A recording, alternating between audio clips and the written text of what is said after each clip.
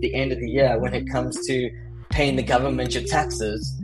If you haven't set aside that money, then all of a sudden you're scrambling, running around trying to find a couple $1,000s, or in some people's instances, tens of thousands of dollars. And in some businesses that I've heard of, hundreds of thousands of dollars, trying to figure out where do I find this money to all of a sudden pay the government when I'm supposed to be setting that money aside.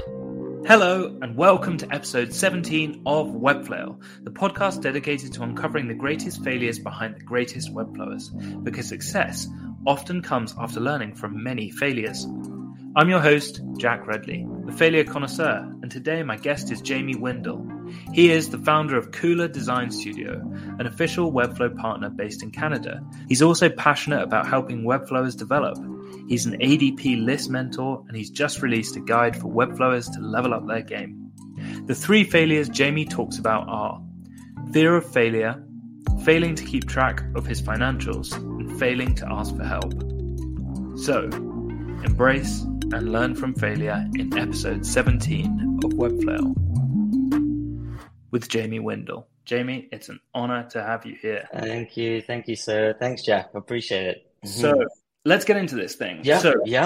As I mentioned in the intro, you're a senior project coordinator, and then you're an account strategist, and then digital producer.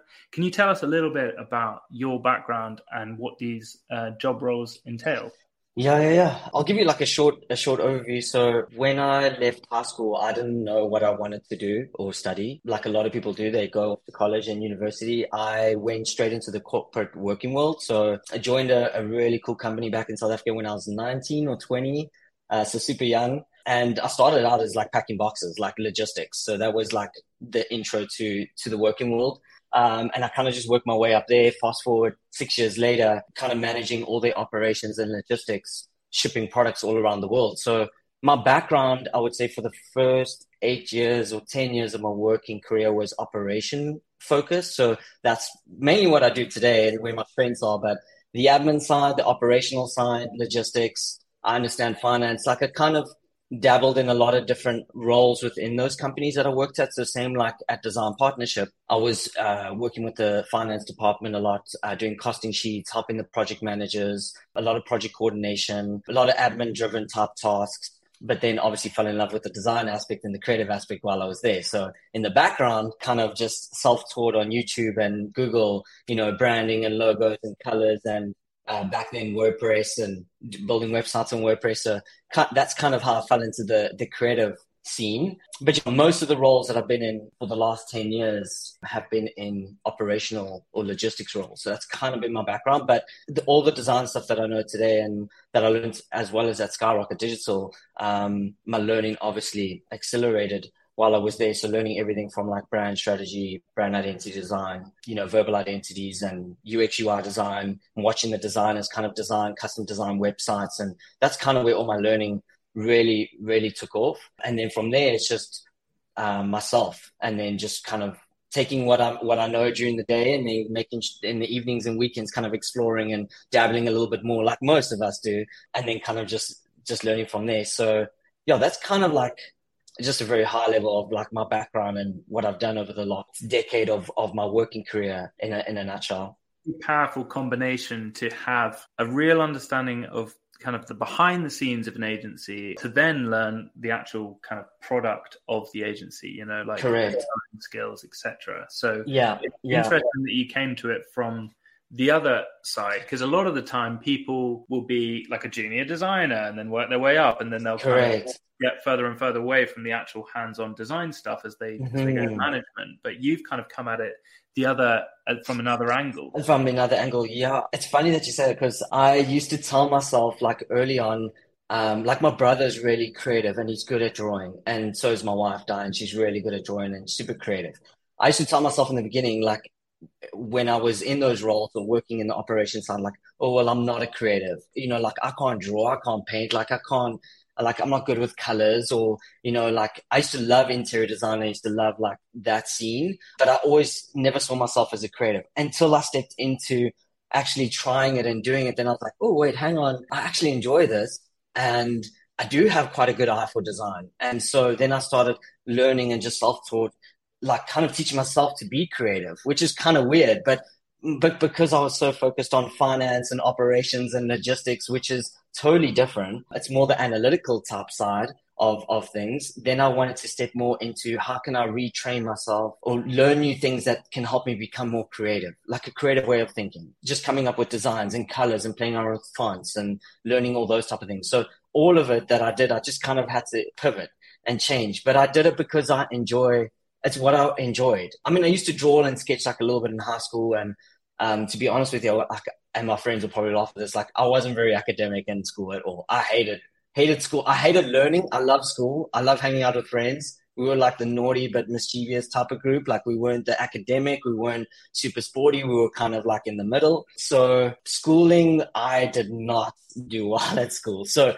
everything post school, I actually constantly just kept shocking myself. I was like, oh, wow, like I didn't know this about myself. I'm actually doing pretty well in this area. Or, oh, like this is a strength. And slowly over time, you just kind of get to see like, what are some of the things you enjoy? What are some of your strengths? What are you good at? And then it kind of like all fits together almost like as a puzzle. After you leave school, I find it's a journey of unlearning what you learned at school to get to grips with life. That's what I find interesting, that you say that you kind of had successes and learn as you went to a certain extent. And now with Cooler, just to give an idea to anyone watching, like where you're at, how many workers do you have and what kind of projects are you working on? Can you give us a flavor of those? Yeah. So Cooler's now 2 years now. So I launched it in October 2020. Well, that's when the idea and all of that came into play. And then incorporated officially in January 2021. And it's been great. Like, it's amazing. Like, it surpassed my dreams and like wildest dreams in golf. Like, I maybe just hit the market at the right time and at the right place. Like, during the pandemic, like everyone was leaving their 9 to 5s and starting their own sideline hustles or starting their own businesses. And I kind of just hit the scene at the right time and the right place, but also deployed a lot of like strategies, which we can chat about later on, that I put into the business. But yeah, at the moment, it's just myself that runs the design studio. And I have about, I would say 8 to 12 dedicated contractors that are used on a continuous basis that are situated around the world. And then about 30 plus other contractors on the database as well that I can tap into as the work ebbs and flows. So it allows me to scale really with the project. So at one stage, I remember last year, I was managing like 10 projects at once. And that was a little bit crazy. Like, operationally, even though I'm very strong at that, that was a lot for me to manage all 10 in one go, but I did it. And having just a great team behind me, like I tapped into a lot of the contractors at that time to kind of help me fulfill the work. But yeah, so I would say that's the team. We have, since launch, I think we've helped just over 85 small businesses around the world transform their brand and website, which is pretty cool. And it's been like, they're all over the place. So, I mean, I've had like clients find me out of like Dallas, Texas and California and the Caribbean, United Kingdom, Germany, Hong Kong, and then all across Canada. So it's been pretty cool to kind of work with different people from different walks of life, different areas of the globe. Like, that's been really cool. Obviously, time zones sometimes become a challenge, but yeah, I mean, it's been like, I'm super proud of where we are today and what we've managed to accomplish in such a short amount of time. It's wild. It still blows my mind, even to today.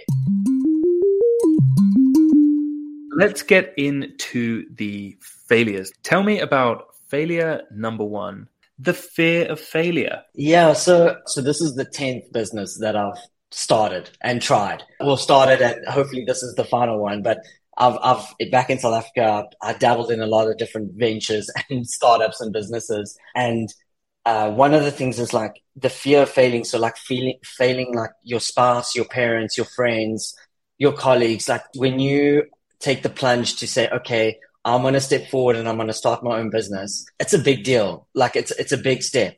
And so there's that fear that kind of lingers inside of you, like, oh, what happens if I'm going to fail my parents, or I'm going to fail because you tell everyone around, you're like, hey, I've got this idea. I'm going to start this business. You get all excited, and then the fear kicks in and you're like, oh, well, there's a potential I can fail my family and fail my spouse or fail my partner, fail my friends. So in the beginning, there's that fear of failing. And so over the years, when I was looking back, I was like, a lot of times that fear is what actually drove me to keep going. So like, especially, I'm sure you can relate, like in the beginning, like there's a lot of self-doubt, right? Like questions that come up in the beginning, like, oh, well, can I do this? Am I capable? Do I have enough experience? Do I even know what I'm talking about? Am I going to be able to make sales? Like, there's just so many emotions and feelings, and things happening in the beginning that I feel like fear of failing is probably, like, for me, was one of the biggest ones that you get, like, right in the beginning. That's a constant thought. And so I would say, like, to anyone, specifically, like, especially in the beginning, if you can try and if you acknowledge that fear of, like, wanting to fail, it's okay. But then I would say, like, try and shift your mindset to think of the positive side of things. So, like, how can you push through to get going, and try and kick the self-doubt to the side if you can, as much as you can, or remove the feelings as much as you can in the beginning. Because when I started the other business that I had in South Africa, for the first, like, couple of months, that's all I thought about. My focus wasn't on growing the business or trying to get sales. It was waking up every morning and being like, okay, well, I don't want to let my friends down. I don't want to let my parents down. I don't want to let my partner down. Like, how am I gonna make this work? And so if your focus is constantly on that, then it doesn't allow room to focus on anything else, getting sales and growing the business and putting yourself out there and stepping out of your comfort zone and doing the marketing and doing all the other things that come with growing and building a business. So I feel like for me, that was one of the things in the beginning, like, one of the failures was the fear of failing. You have such a big block of fear that means that you don't even take the first step. And I think sometimes we have this massive idea. It's like, I'm going to start a business, so I'm going to completely change my life around, and I'm just going to make it work and stuff. And that means that actually you're kind of like, oh no, I don't even know where to start. But I think breaking up this bigger goal into smaller goals means that you can take action, with little things day by day, and you can kind of break past this huge fear of failure, because you're kind of going from this, oh my God, this is a massive risk, to send an email to someone who might be a potential client. Like, that's my goal today. And, then you can kind of build in confidence from there, maybe. Is that kind of how you, for sure, how you broke it down? For sure. Like, I have a lot of perseverance and drive and tenacity, and some people might lack that, or they might struggle in that area. So for some people, like, taking action or taking massive action is sometimes hard for some people. So, but to be honest with you, that's where you kind of have to, like, just step out and just kind of go into go mode, like do mode. I remember even with the first business that I started when I was 25, I'm now 34. But when the first business, that one only lasted 8 months. I ran out of money very fast, which we'll speak about when we get to the financials topic. But in the beginning, you focus on just trying to get the next task done. So, like, okay, how can I just take this thing without worrying about, like, is it perfect? Am I going to put it out there? Because especially when I started that business, I was, like, too worried about, like, oh, how does my logo look? How does my website look? How does, like, when I post on social media, like, it had to be perfect. And it maybe took, like, weeks to even post something. And so, because then the fear of, like, oh, judgment, and what are people going to think? And did I misspell something? Did I write something wrong, or whatever the case is? So once you get past that in the beginning, and you can just kind of take action, like, just do it anyway. So whether it's like 90% there or 95% there, and you're happy with it and it makes sense, just post the thing, or just go live, launch your website or launch your brand, and then just reiterate over time. Like, just constantly evolve it and update it over time. Same with Kula. If you look at Kula's website today, if I had to show you what the website looked like 2 years ago, you were like, oh man, it's a huge difference to what it is today to what it was then. And that's because in the background, I was just constantly refining, like, every day, every week, just constantly just iterating, refining, using feedback, making mistakes, building on the mistakes, and then carrying on. And I definitely think that that's something as well, that when you want to launch something, or, like, tell your friends or family or get feedback or whatever, you want it to look like the finished product. You might not have any clients as of yet, and you're kind of building as you're going, so it's never going to be perfect. So just taking action, like you say, seems to be the kind of way forward, and breaking up that huge goal into micro goals that overall take you to that big goal as well. For sure. One thing that you talked about there was letting down your friends and family. I've had this experience as well with particularly my dad, where you love them and you care about what they think, but they don't really understand what you're doing, but they're giving you advice, and you're kind of torn because you're like, I love you. And, Yeah. how did you deal with unsolicited advice from loved ones when you started businesses? Yeah, that is a good one. That's a good one because I can totally relate. Like my dad is very pro like old school, like you go to university, you study, and he's a mechanical engineer, so like very went Mm. through that path. So Mm. I remember in the beginning, even when I started working in corporate and then left to start my own business, my first one, he also said I was crazy. Like, what are you doing? Like, there's no money in that, or there's no structure. Like, why don't you just go and study? And so, and when then I took his advice and I was like, okay, well, I'll go and study BCom accounting, kind of to satisfy my dad, which is actually not right in a way where I loved accounting and I enjoyed the financial side of things, but I did it part time for a year and I did really well and I surprised myself. And I was like, this is not for me. Doing it part time in the evenings, it was so tough. So I was like, nope. I'll put that aside. Obviously, you felt disappointed, kind of feel like you're letting your dad down or letting people down. But then later on, it's weird. Like I almost had to find my own way, find my own feet. So take the feedback almost like with a pinch of salt, almost like not take it, take the feedback. But you know what? I hear what you're saying, and I know that you're doing it out of love. Like you don't want, you're doing it because you love us. You don't want to see us hurt. You don't want to see us fail. You don't want to see us. And I get that as probably as a parent, that's the last thing that they want for their child, right? So, but I feel like you could just take some of that feedback and just reassure your parents and say, hey, or your spouse or your partner, and be like, hey, you know what? Like, I want to try this. I want to do this, and let me just give it a go. And if I just have your support, if I know if I fall backwards, you there to just help me pick me up and help me when I'm there, but give me the chance to just prove you that I can do it. And so later on, every feedback that I got from everyone, I kind of just took it like with a grain of salt, and I'll be like, you know what, thanks, I see what you're saying, but I went and did it anyway, if that made sense. Like I kind of just parked the idea, or I just wrote it down, or whatever the case is, and then just went and did it anyway. Because now fast forward, my dad's actually really proud of what I've done today and where I am, even though a lot of stuff, like you said, he doesn't understand. Like he doesn't understand the technology, or why are you building the websites, and like, or why don't you do it this way or do it that way, or like focus on the business on this. But like he's coming from a different era and a different mindset and a different learning. And so sometimes I just have to tell him, yeah, but this is what's happening in the trends. This is where we are today. Like this is how people operate today. It's like, it's very different. And kind of, I think just educating them. My dad's not on social media. Like he hates social media.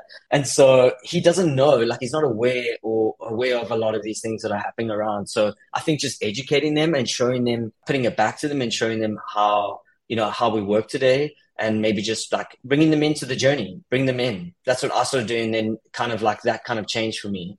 Yeah. So, few different things that you said there. One, admit that you don't know everything, but try and get their support and trust, even if they don't fully understand it. Just say, look, I just need the space to try this. Take their advice with a pinch of salt, because they're coming from a completely different time frame. They don't have the same perspective as you, because they have completely different knowledge, and they've been told different advice from their parents, which they might be telling you. 100%, 100%. And then educating them about what you're trying to do as much as possible. It's not always easy with parents to, explain what Webflow is. There's something that I found really, really helpful. This was on the Design Matters podcast with Debbie Millman. And she talked about, if they're not in the arena getting their asses kicked, then don't hear their advice. And I think that's quite an interesting idea. Like, if they're not a Webflower, or if they're not an agency owner who's, in the arena, playing in the same game, frankly, their advice is not maybe that relevant, even if they're, a loved one. Yeah, and that's a good point. That's such a good point. Like I often find myself doing this. Like I try and put myself in the shoes of the other person before just judging from the outside. Like a lot of times, like your parents or your friends or your spouse, like they're coming from a different perspective. They're coming from the outside in. So like you said, when you're in the arena, you're the one, doing all the fighting and the battling and the understanding and the day-to-day struggles and pushing through challenges and obstacles and uncomforts and all those things. But I feel like sometimes you got to tell them, like, well, put yourself in my shoes, and then kind of like help them understand, like, this is what's happening in my business, or this is what's happening in our industry, or this is what we do. to try and help them, you know what I mean, step into your shoes so they can get a feel and see, Yeah. oh, okay, wait, hang on, like there's more to this, or there is opportunities, or there is potentials, and you can help them see the opportunity and potentials that maybe lay ahead that they don't see because they're just coming from the outside perspective. They're not aware of it, or don't know the industry. Tell me For about sure. failure number 2, failing to keep Hmm. track of your financials.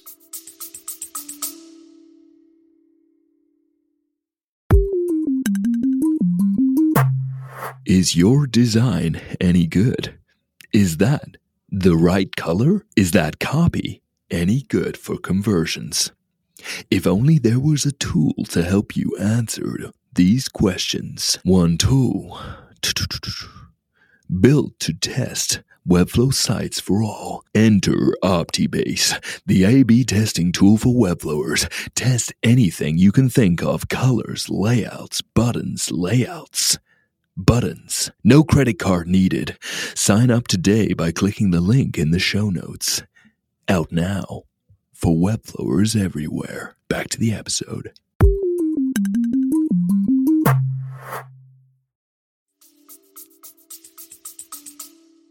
Yeah, this is a an interesting one. So, and an important one. Obviously, at the different companies I worked at, like I was super grateful to be a part of finance teams and learn finance and all the way up to trial balance. So, I kind of have a good idea of like, you know, tracking finances and all those type of things. But I feel like this is something they don't really teach you in school, or maybe even after school, or when starting a business. I feel like financials is like the heartbeat of the company. Like if you don't get it right, you don't really have a business. For me, keeping track, like failing to keep track of your financials is I feel like a lot of people struggle in this area. Thankfully, I learned a lot of the financials, so I was able to deploy a lot of the tactics and learnings around financials. But if you don't, I would say then hire someone who in your circle, or an accountant or a friend that knows financials very well. Make sure you onboard them into your business to help you. But things like, you know, you and I were chatting about this, like, you know, managing your like taxes, like country taxes, and like savings during the dry months, where there's no work coming in. You know, those type of things, like those things aren't really things at the top of your mind. In the beginning, you just kind of like, okay, how do I get my next sale? How do I put myself out there? How do I market myself? But then when the money comes in, what are you doing with the money? It's such an important piece of the puzzle. Like, do you just let it come into your bank account, and then all of a sudden you're getting more and more work, more and more money's coming in, and then are you just spending the money? Do you know what the money's going towards? Like, are you saving some of the money? Are you putting some aside for your taxes? Are you? So Yeah, I've just got a project, money's come into yeah, my bank account, or yeah, should I first ask which bank account is it going into? What do I do? What do I do with that yeah. money? Yeah, for sure. I would say, so if you're a solo entrepreneur, it depends what type of business you're setting up. But majority, like when I was setting up my businesses, I always kept personal and business separate. So I would say if you're operating out of your personal bank account, I would say rather treat it separately. So go to your local bank and set up a actual business checking account. Step number one. And then with that step, create normally some of the banks, well, here in Canada and back in South Africa, they give you normally a savings account with that checking account. So in your country, most of the times, like when you open up a business checking account, they give you a business savings, which is cool. So then you take it so now when you log in, sometimes I even used to treat them as two separate bank divisions, like institutions. So, you know, you would have like your personal with a certain bank, and then you would have your business. So like as an example here, my personal banking is with Envision, but then my business banking is with Scotia. So two different banks completely. So my logins are even separate, kind of just to separate the business and the personal out completely. So I would say that's kind of step number one. And then money coming into your bank account. A couple of things. So one is depends on what you're acting as a business owner. So if you're a sole proprietor, like you're just operating as yourself, you need to figure out in your country, wherever you are, what are the taxes that you will pay at the end of the year to the government, for operating as a sole proprietor. If you are an incorporated or limited company, like what we are, or in South Africa they call them PTYs, LTDs. If you are registered as that, then you need to figure out, okay, what is the tax percentage that you need to pay at the end of the year for the income that you're getting in? So give you an example. So let me run like a scenario, maybe for the audience, so it could help them paint the picture a little bit better. So if you're, let's say, like me, so into the bank account, you got money coming in for the project. Normally, what you would want to do is take, for us, like as an incorporated, we pay 11% tax to the government. So this 11% now, I'm talking from a business perspective. So don't get them confused. It's not fun. It's not personal. You still pay personal tax as an individual to, every year, your T4s or whatever they call it in your country. You still have to pay your income tax to the end of the year. I'm talking about business tax, which a lot of people forget about. So for me as an incorporated, I chose incorporated because it's a low percentage of tax, so 11%, and I drive a lot of my expenses through the business so that it brings my paying tax down. So when money comes into the bank account, what I do is, and I mean, some people do this differently, but I take the 11% of the money coming in, or you could take it off the net profit that's coming in. So let's say if 1,000 comes in, you made 500 profit of the 1,000, you take 11% of the 500 and you move that straight away into a separate savings account, into your business savings account. Because what happens is at the end of the year, when it comes to paying the government your taxes, if you haven't set aside that money, then all of a sudden you're scrambling, running around trying to find a couple $1,000s, or in some people's instances, tens of thousands of dollars, and in some businesses that I've heard of, hundreds of thousands of dollars, trying to figure out where do I find this money to all of a sudden pay the government when I'm supposed to be setting that money aside. Yeah, so we got 3 big steps there. Just so I've understood this right, Jamie, jump in if I haven't. First, set up a different bank account from your personal bank account, ideally with a separate bank so that you've got separate logins. You know exactly what the difference is between those. Yeah. 2, whether you're a sole proprietor or a limited company, work out what taxes you need to pay in your country. Mm-hmm. And then whenever money comes in from any project, take the tax money straight out. Straight out. And put it in the savings account so Correct. that you can, that's all just sat there. And then at the end of the year, you can just pay the government whatever you owe. Correct, because what will happen is if you don't take it out straight away and you leave it in your checking account, when you log into your bank online or on your phone and you're like, oh, cool, I have $5,000 in my bank account. It's like, well, not all 5,000 belongs to you to spend or to transfer to yourself as a salary or as money. Some of that money belongs to the government. So you see, that's where the confusion is. You can accidentally spend that money every month that technically belongs to the government money. And then by the time the end of the year comes, you look back and you're like, oh, well, and your accountant, and you do your financials and they say, okay, we need to pay your taxes over to the government. You need to pay $10,000. You're going to be like, well, I don't have 10,000. The actual cash flow in my bank account, I've already spent it. So I don't have the $10,000 to pay the government. So now you're sitting scrambling, or you might go into debt or have to get loans or credit cards to then pay the government portion. Whereas if in the beginning, if you were just diligent enough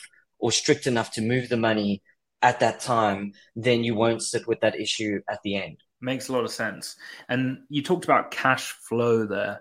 Talk to me about what cash flow is from the perspective of a freelancer who, might not really, they're just, freelancing and they're not really too sure kind of what that means. So I'll keep it super simple because a lot of, again, like this is financial stuff that normally you would get an accountant or someone to help you with. But on the cash flow side, it's how are you managing your money in order to have enough cash to keep you going for the months to come. So cash flow, you can get projected cash flow, like over the months, calculate, okay, what's my revenue? What's my average expenses per month? And you can quickly see, okay, I need so much per month to keep me going. That means I'm going to need so many clients coming into the funnel to keep the cash in the business flowing over the next couple of months. So if you don't keep a tab on, and I do this in our business, and I see a lot of businesses do this, is you have to keep your finger on the pulse when it comes to your financials and cash flow in the business. So how much money is in the bank? How much money is going out? How much projected or prospects do you have in the pipeline that you think are going to come through in the next week or in the next month or in the next 2 months, so that you can foresee the sight of going, okay, well, I have 10,000 coming in next month. and I know I'm 80% sure that the project's going to land. Okay, so that amounts to so much, and my expenses are 5,000. That gives me 5,000 cash flow to keep me going for the next month, as an example, in simple terms. So where a lot of people just kind of don't look at what revenue's coming in every month, what are their business expenses, and actually really looking at it properly, like going at, okay, out of all my expenses, what can I shave away? What can I trim down to then increase the cash flow in the business so that when the dry months come, or the months that you're not busy, then at least then you have some sort of savings, or you have some cash to keep you going. So For sure. tell me about failure number 3, failing to ask for help. Yeah, I would say a lot of Kula's success today is based off the people that helped me in the beginning. When I know you and I chatted about this as well a little bit. When we in my previous like startups that I tried way back, you kind of work in a silo. So you sometimes a little bit too scared to ask people for help or seek out coaches or mentors, and you kind of feel like, oh, I can do it all on my own.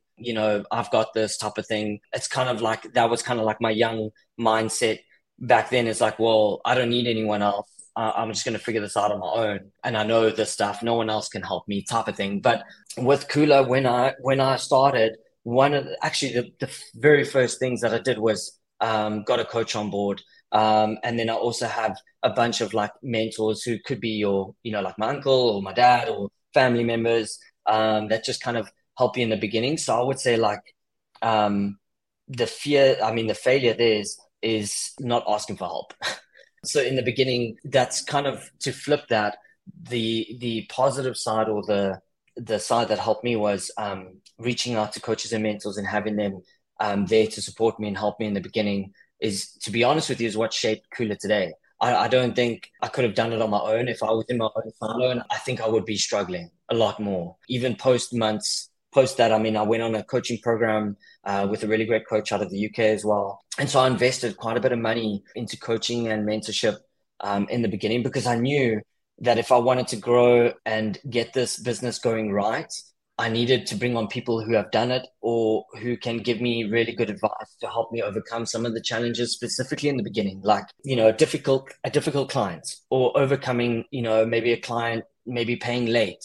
How do you treat that? Like, instead of just Googling it or trying to figure it out on your own, if you have a coach or a mentor that's in your corner that you can just tap into, that can help you with those, that's the power right there. And they helped me a lot, especially in the beginning. And why do you think that a lot of the time people don't ask for help?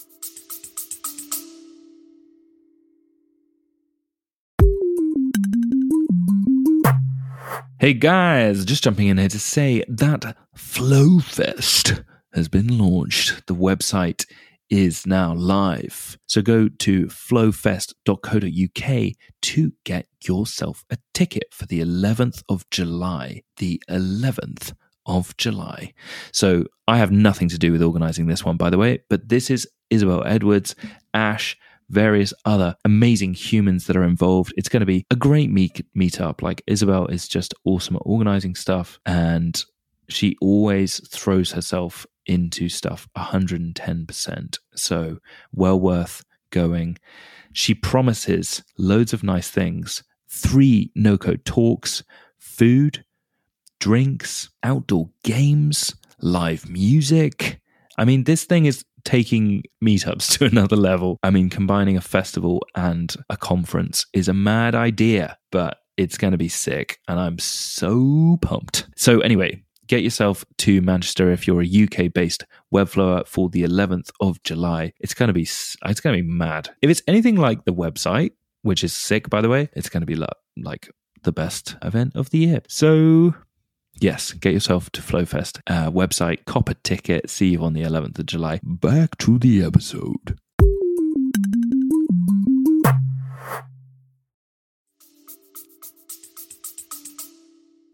Yeah, maybe they're scared they're going to be judged. Like, well, I mean, don't you know this? Like, they're scared people are going to say like, yeah, but you should know this. Like, maybe they're scared of like what people are going to think of them or what they're going to say of them if they ask for help. Yeah, I don't know. Maybe for some it could be something completely different. Maybe they just have their own insecurities or their own feelings or emotions that are stopping them from reaching out and asking for help.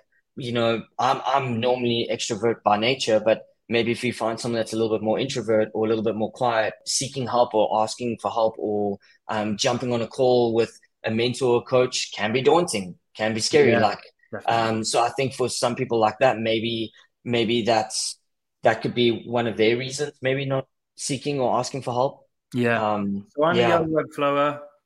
I'm hearing your advice and I'm like, okay, Jamie, I need help. Where do I go? Where do I find that help? Yeah. So a great one is, well, obviously, I'm a mentor on ADP List, but ADP List is really cool. Like I stumbled across the platform a while back and Felix Lee created an amazing platform that basically democratizes mentorship for all. So he's basically making mentorship for creatives around the world for free. So it's completely free. So you can go and there's over 5,000 mentors on there that you can ask advice, on anything, your portfolio, how to change careers, how to switch from going from full-time to freelance, how to price our projects, whatever the case is. There's tons of like really experienced mentors and people on there who have worked at big companies and have done amazing things in their life, can share their story and share insights and valuable information. So that's a really great place and it's free. So I would say if you're a freelancer, a Webflow freelancer, like definitely jump on ADP List. Like you can search for people, you can choose, read their bios, see if they fit your values, or if you feel like they've done something interesting and you can learn from them, jump on a call with them. And then, I mean, in your circle of sphere, there might be some people that or maybe friends of friends that that maybe own or run a successful business. It might not be in the same industry, but that person might come with a lot of knowledge. So if you have a buddy and his father runs a really successful tech company or is a financial director at a company, that could be someone that you could reach out to for financial advice or like, how to calculate your margins or, any sort of those small things that you struggle with on day to day. If you actually look amongst just your people, your sphere around you, you'll probably be quite surprised at who could help you and coach you and mentor you if you just reach out and ask them. Yeah, definitely. I think just asking people who are a little bit ahead of you to just say, hey, can I quiz you about your life and just understand Can I pick your brain? how you got to where you are? Like, it doesn't need to be like, okay, I'm going to lock you in to be my mentor. Yeah. Like, it can just be a very organic thing that they actually 100%. become your mentor after just having Correct. a call. And Correct. I think actually that as well is something that's vastly underrated. Just reaching out to someone who you like to work with or who have qualities that you want to have and just saying, hey, can I just ask you about how you developed and how you learned what you know? I think you're right. I think and I wanted to say this, the mentor is not, it doesn't have to be a formal thing. Like you can just like pick someone's brain. Like you said, that's someone that's done something that has experience in a particular field or industry. Like you don't have to make it formal or they don't have to be like, you don't have to call them your mentor or you don't have to be a mentee. You don't have to label anything. I feel like it's just, I feel like you can just step out and just ask for help. Like you don't have to put a label to it or make it formal. And there's definitely people around there that can help you. Yeah. And I would also say that your mentor doesn't need to be someone famous. I think like there's this idea that's like Christo or nothing. Like this, people are just like shout out to Christo. Shout out to Christo, incredible mentor. Incredible. I mean, I can't think of anyone in the design space that has had a big impact as a mentor, but he is not going to probably reply to your message if you just DM him saying, hey, can I pick your brains?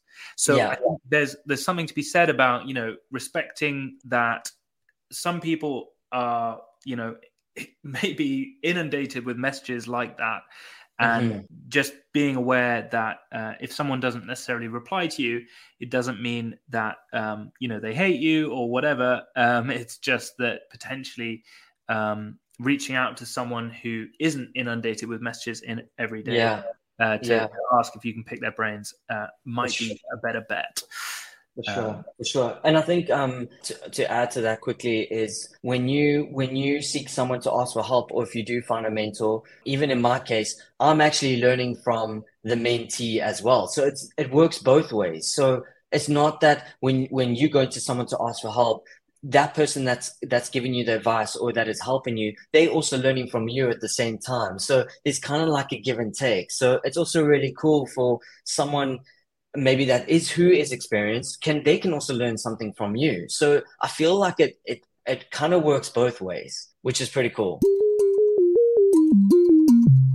Speaking of all of this, Jamie, obviously you're an ADP list mentor, but you've also written this booklet to help Webflowers level up their freelancing game.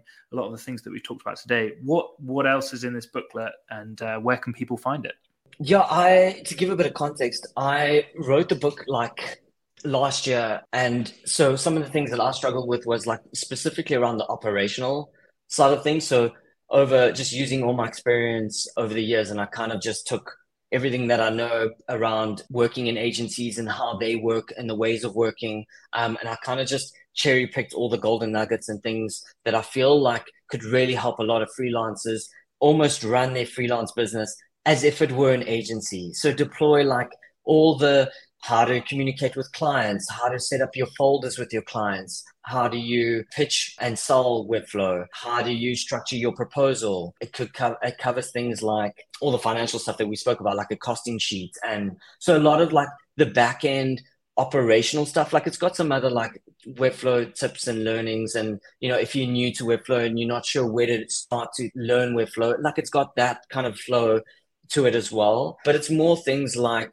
how to like run discovery calls and like, all the kind of things that agencies would do to kind of take their clients through that onboarding journey from start to finish. So all the way from like, what do you do in the beginning when you onboard a client, and then all the way through to what do you do when you offboard a client? Because I feel like a lot of freelancers get excited. They just want to get in and do the work and do the designing and the developing. But then they forget about all the other touch points that you have with your potential customer, whether you're working for other agencies or you're working with direct clients.